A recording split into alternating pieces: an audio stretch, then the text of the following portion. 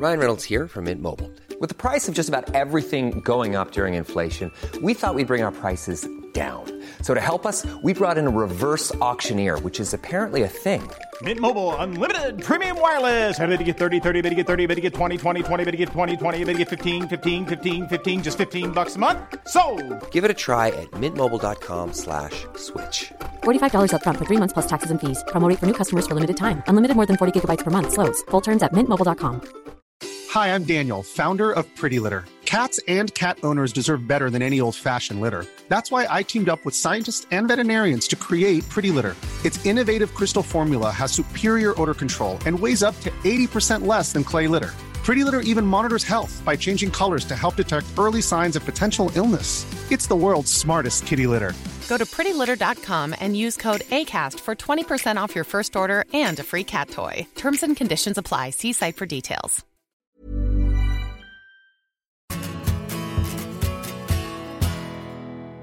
Welcome to the big interview BITESIZE, brought to you by Bet365. I'm Graham Hunter, and in each episode, you'll hear an elite footballer tell a story that's guaranteed to brighten your day.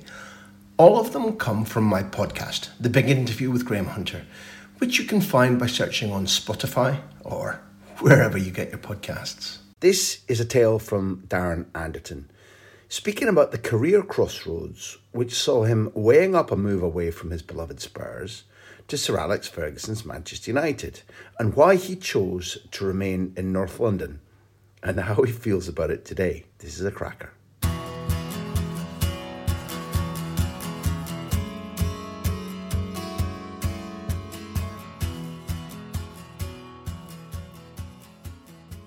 Were you close to joining Manchester United? And were there other opportunities to join big clubs when you were at your absolute peak for Spurs, where you had to stop and think a couple of seconds to say, no, I'm staying, or boy, no, I fancy that one? Yeah, I think, the United thing was definitely real. When I signed my second contract at Spurs, my agent, Leon Angel, he put something in the contract which I didn't even think about. It was just that if a club offered over, I think it was £4 million, I could speak to them. So what it kind of did, it meant that there was no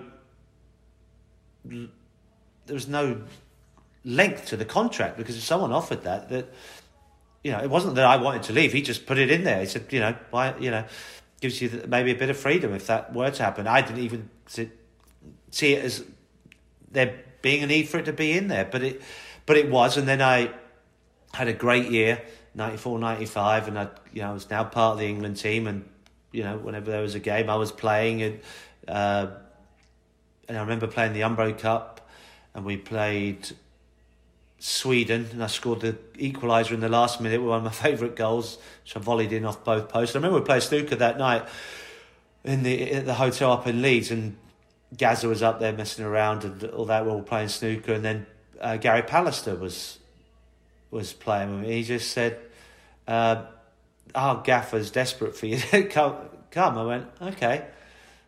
And he had the same agent as me, and he went, is there some little clause about maybe leaving? And I was like, maybe, but I don't know.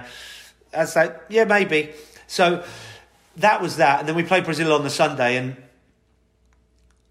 I remember my agent Leon was at the game and in the players' lounge afterwards, and I was going to America the next day, and he said, well, the chairman's on the phone and said, he wants us to come round to the house, we've got to go and see him. I said, what? He went, yeah, you're going on holiday tomorrow, we better go round there, because I think it's panic stations. Fergie wants you, he's going to, he's definitely going to be paying offer more than that. So, okay, so we went round there, spoke to the chairman. I said, yeah, no, I'm happy to stay, and I don't, I was really, buzzing to stay. So I just spoke to him. He just wanted a bit of reassurance that I was happy to sign another contract to get rid of that clause. And Fergie had some problems with Andrei Kanchelskis at the end of that season, so he was going to be moving on. Spoken to Paul Parker, who I'd played with England, and I think Parks said, yeah, go for it, for sure. I went on holiday to America. I remember flying back, and Fergie had said something in the press that there's only one person he wants that summer, and it's me. So when I got back, I remember speaking to him. He called the house, and I just said, yeah, he's like, love you, want you to come up. I had a problem with Kanchelskis. It looks like he's going to move on. I was like, oh, yeah, okay. Yeah, I'd love to come up and have a chat and have a little look around, and kind of left it at that. The next day, from that point, back round to the chairman's house, and he basically didn't let me leave the house without signing the new deal. So I was really happy at Spurs. I feel like I'm a loyal person. Spurs and the fans were so good to me the first 3 or 4 months I was there when I was really struggling. The media were battering me. The fans were not, the exact opposite. And I just felt like I didn't want to jump ship. But this, of course, I knew it was an amazing opportunity. But Hughes, Ince and Kanchelskis were leaving. And I just thought, I might be better off where I am. And Euro 96 is coming next year. I knew that was going to be a big thing. I was desperate to be part of it.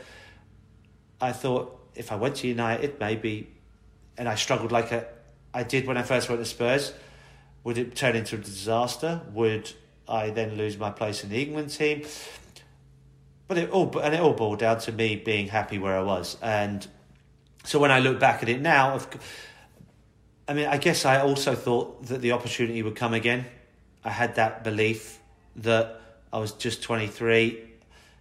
I was arguably one of the best players in the country. I felt like I was at that time, as that obviously was the reason that Fergie came in for me and wanted me to go there. So I think that, being honest, I felt like it could happen in the future without a doubt. He didn't have a lot of luck with that group, Dan. If you think about it, he tried and failed to get you. He genuinely thought Shearer was walking in the door when Shearer eventually backed out. He tried so hard to get Gaza, didn't get Gaza. You know, it's extraordinary that a man, because he's a character, he's a tough man. He doesn't forgive people who say no easily, but he's a charismatic man. He's not just, I obviously knew him from my time at Aberdeen and throughout my reporting career. And one of the things I'd say about him is that it's not just about the trophies. It's not just about how he manages you when you're, he is a very charismatic man. And I think that saying no, although you've laid out really intelligent criteria for saying, no, I'm happy here. And the loyalty one chimes with everybody who loves the game. That if you saw more of that, they'll be happier. But he was a charismatic man and difficult to turn down, I think. Definitely. But then so was Sir Alan Sugar when I went round to his house. And that, I think that's what was important to me.